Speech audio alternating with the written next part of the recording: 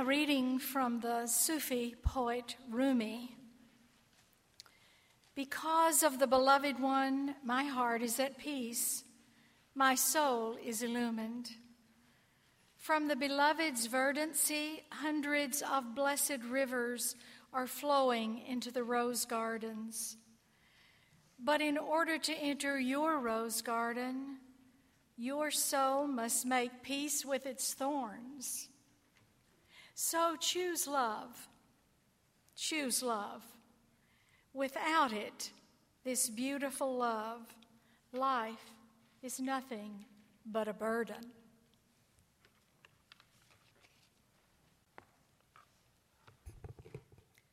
The second reading is from Our Passion for Justice by Carter Hayward.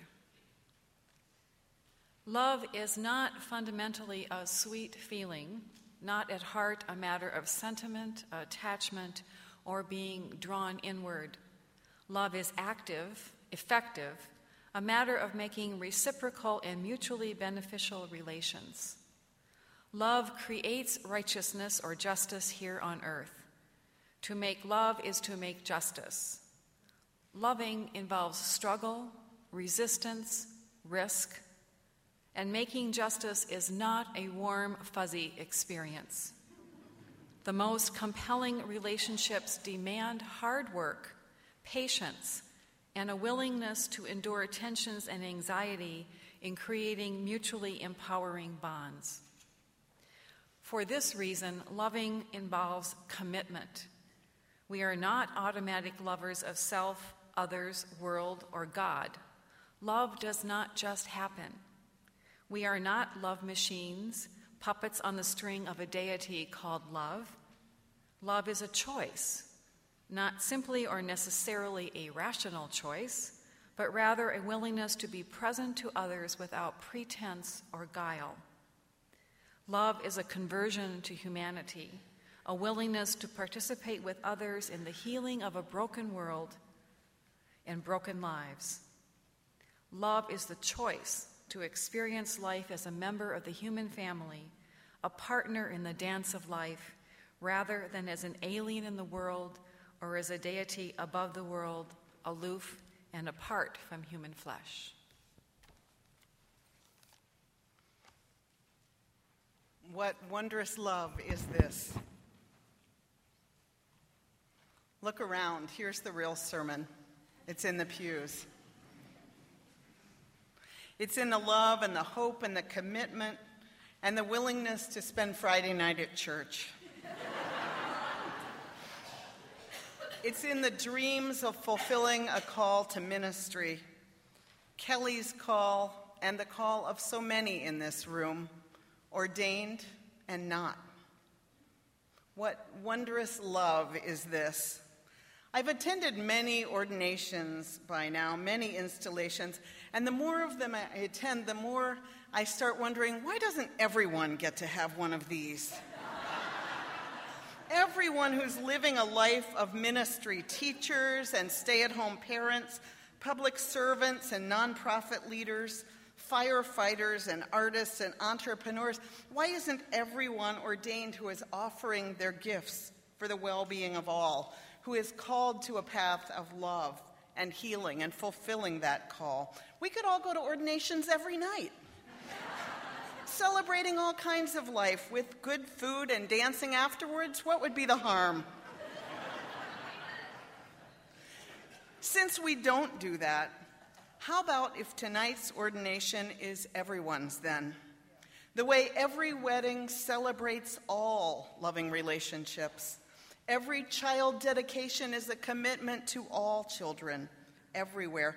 How about if we're all ordained into love tonight? And Kelly is our proxy as she becomes Reverend Kelly. What wondrous love is this? As I thought about this occasion and the gathering that would come together, the beauty of word and song and flower and face that would surely be here, my mind and my heart kept turning again and again to the subject of leadership. I've been reflecting about leadership lately as I've watched events unfolding in the United States and in many other places in the world, as I've watched escalating tensions and violence and conflict, and I've wondered over and over, what kind of leadership could actually bring more love into this broken, hurting world? This world now, this one, the one where we're all sleeping and waking every day, the one that breaks our hearts 1,000 times a day and makes our mouths fall open in awe 1,001. This world. What kind of leadership could awaken us to love in this world, to bring more love to this world? Lewis Hyde, in his book, The Gift, wrote, a lively culture will have artists whose creations are gifts for the transformation of the human race. With gifts that are agents of change, it is only when the gift has worked in us, only when we have come to its level, as it were, that we can give it away. Passing the gift along is the act of gratitude that finishes the labor.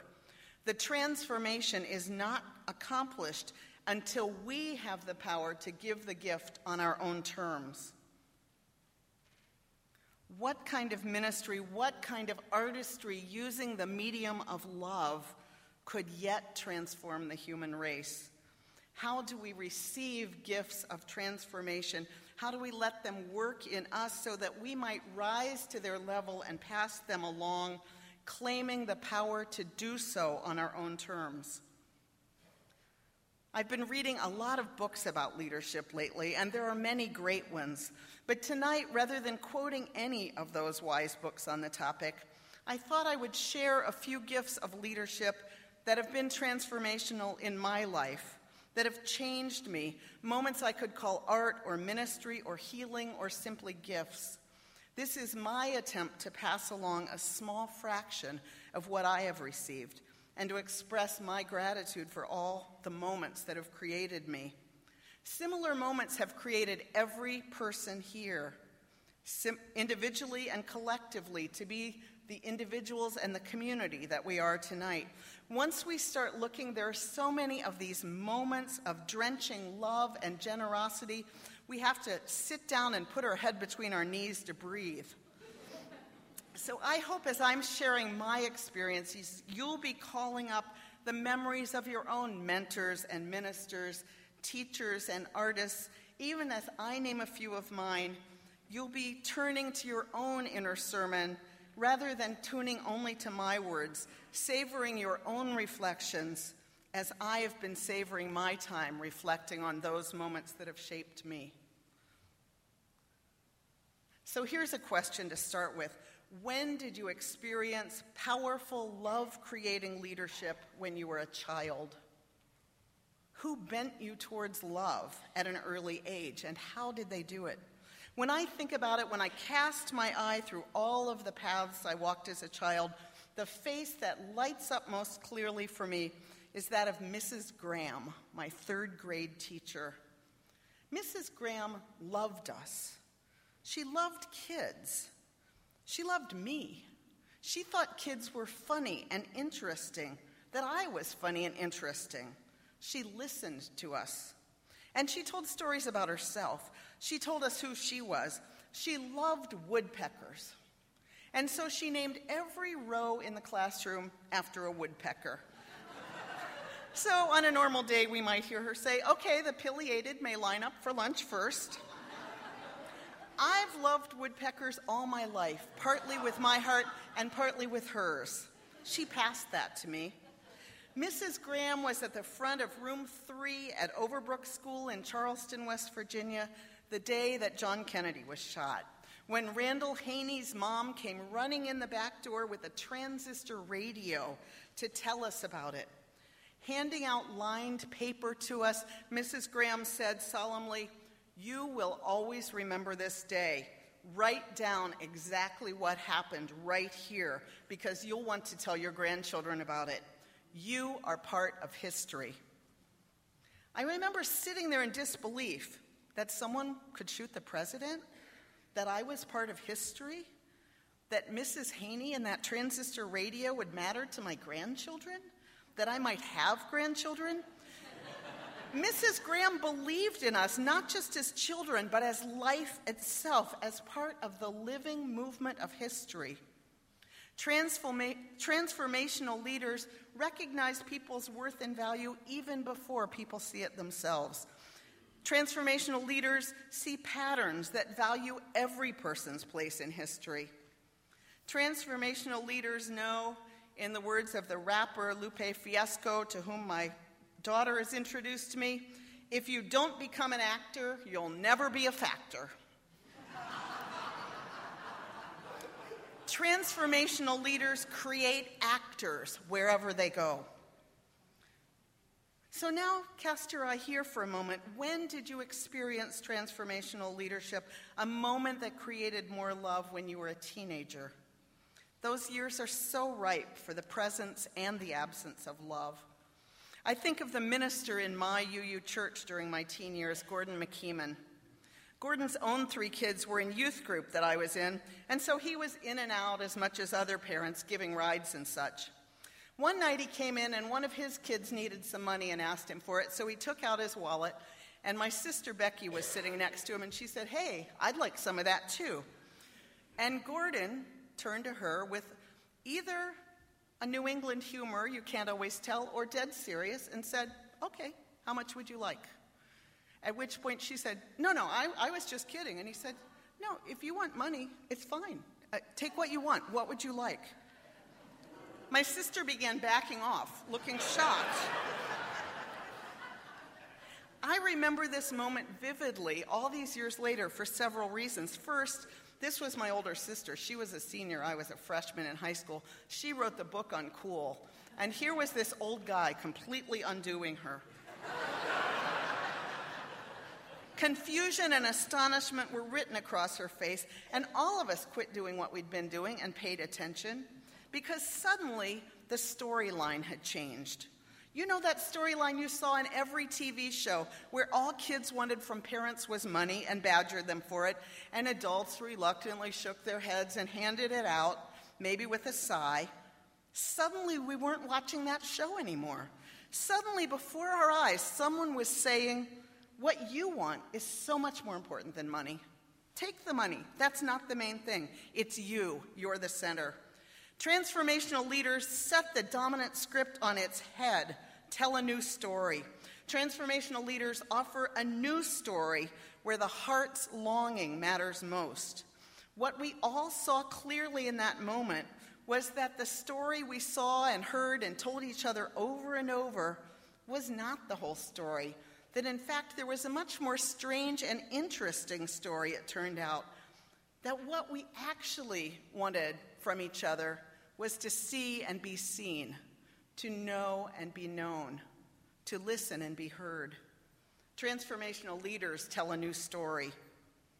Interestingly, Kelly shared with me that a note came from Gordon McKeeman to her. He's now retired in Rochester, Minnesota. And he wrote her this after receiving the invitation to this ordination. "We've received the handsome invitation to attend your ordination into Unitarian Universalist ministry. I like the sound and I hope the intent of that sentence. It sounds as though you're being ordained into a ministry that will last a lifetime, that while you're being ordained by the First Universalist Church of Minneapolis and may even serve that church, your ordination is to something far larger in importance, the ministry of the whole. Essentially, you become a representative of the whole UUA ministering to it. Your responsibilities are greater than that. You've earned that right and knowingly accept the duties it entails. It's a proud position, and you are rightly proud of what you do, say, and are." He continues, "Regretfully, we've grown old and given up driving and have given away our car and travel almost none at all. But we're proud when others take up the calling and begin your careers as Unitarian Universalist ministers. Your achievements make you worthy to serve." As you can tell, Gordon is still practicing transformational leadership. Age, illness, economic status cannot take away a transformational leader's power, just as no title or wealth can confer it. So now turn your mind to this question. when have you experienced leadership that created more love when a group was in conflict? I think of an experience I had in some of my earliest work for justice. The group Women Against Violence Against Women here in the Twin Cities was founded by the Quakers, and specifically an offshoot called Movement for a New Society. We had a great time being bold and having fun. We held successful Take Back the Night marches in 1979, and again in 1980. And in 1981, some of us who felt like we'd been there, done that, moved on and left. And the leadership all left, and the new leadership floundered.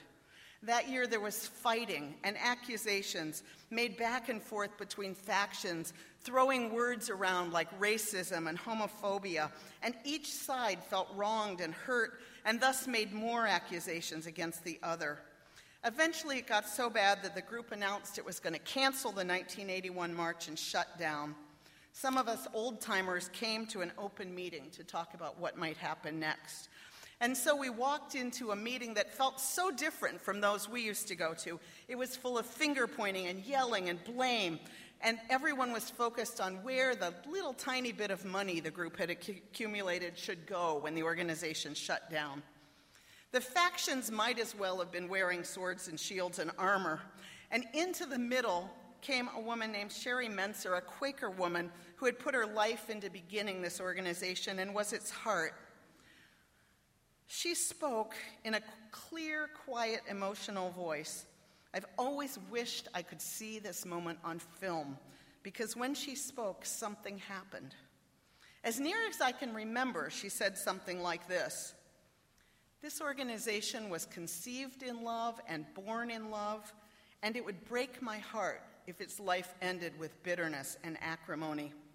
I can see that those of us who left were not responsible leaders when we did that, and I am profoundly sorry. We didn't do what we should have done. I don't care where the money goes. I care about the spirit with which the money is passed on to whoever receives it, for that spirit is the legacy of this organization." Now, when I say that, it sounds kind of simple, almost obvious. It's impossible to tell you how much that simple statement changed the room. It felt like there had been cement walls in that room, and suddenly those words were the magic key that opened all the gates, and suddenly all the prisoners were released and we were in an open field together. There were walls, and then there weren't. There had been sneering and eye-rolling and disdainful interruption, and suddenly people had tears rolling down our faces. We each became centered in our own heart's longing, in our own regret about where we hadn't been responsible leaders. The entire group was radically transformed. In that moment, it became a new group. Transformational leaders name the deepest truth with compassion and clarity and dare to state what matters most: not winning, but the spirit. Not aligning with a side, but speaking from the center. Claiming responsibility for mistakes and offering to help move forward. I don't know why in that moment the whole group transformed. Maybe the moon was in the seventh house. Maybe the wind was blowing just right. All I know is in that moment the entire group became new. All I know is that I saw walls and then there were none. This experience makes me wonder what would happen if we quit worrying about winning and losing and went and spoke to our neighbors in this country now about the bitter divides that we're all building. I want to share just one more story tonight. As you see, if you're in your own mind, there are so many of them that start to come up. But when did you experience leadership that created more courage for you, that gave you strength to do what you didn't think you could? I think of John Cummins, who was the senior minister here when I came in 1985 to be on staff. I was very young. I think I was 12. I was the DRE. John asked me to preach, and I agreed. But as the time came nearer for me to give that first sermon, I entered into such terror and dread that I thought I might literally stand in the pulpit and throw up. I went to John's office and said, "John, there's been a terrible mistake. I just can't do it."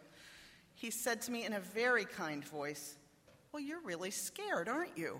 And I said, "Yes," feeling this relief of taking off the burden. And he said, "Well, we're going to have to get you in the pulpit a lot until it's not so scary for you." I backed out of his office. No, once is fine, once is enough.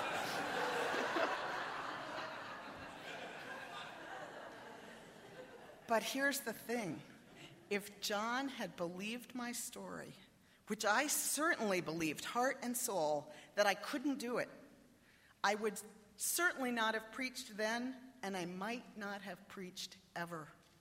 It's fair to say, in fact, that had John not looked at me and seen something there that I couldn't see, had John accepted the story I was telling, had he not been compelled to turn that story on its head and tell a new story, had John understood leadership to be something he had a lot of because he was an old guy and I was a young girl, had John done that, he could have seemed to be a gentleman as he took the burden from me and sheltered me from my own fear.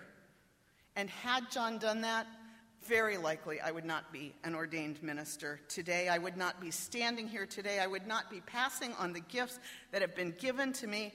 I would not be reminding Kelly and all of us how precious the gifts are that we receive. You see how fragile the whole system is. You see how much each of our parts matters, whether we're in a wheelchair in Rochester, Minnesota, we're in the middle of a group in struggle, we're in front of a classroom. Every tiny part matters tremendously. We need each other if our leadership is to flower.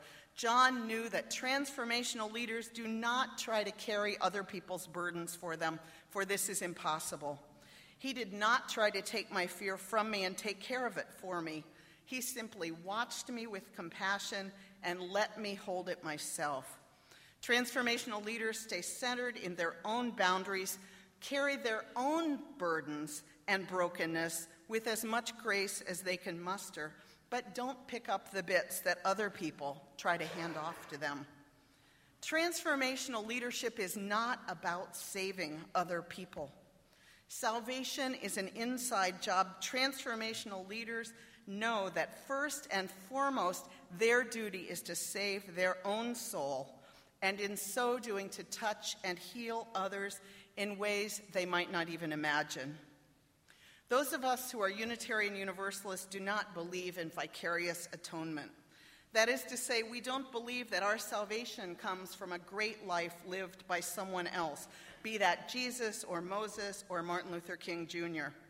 We are each left with our own soul's salvation as our life's work. And of course, none are saved until all are saved.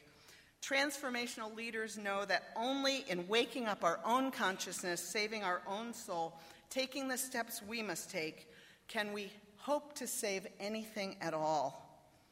As people responsible for our own salvation, we are, by definition, a community of leaders. Every single person in this room and outside these doors has the potential to transform this planet if we claim our place and make our mark in history. There we are at that small desk in room 3 at Overbrook School, writing on a piece of paper. There we are interacting with our families and people in our workplaces. There we are alone in prayer.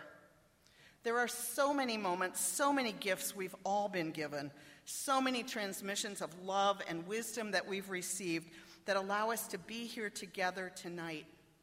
To be transformed, to receive these transmissions fully, we must allow the gifts to live within us until we rise to their level and pass them along, claiming power to do so in a way that is ours. May we do so with joy and with humility and with never-ending gratitude for all we have been given. Let us sing together now of what we could do if we dared to claim all that has been given to us.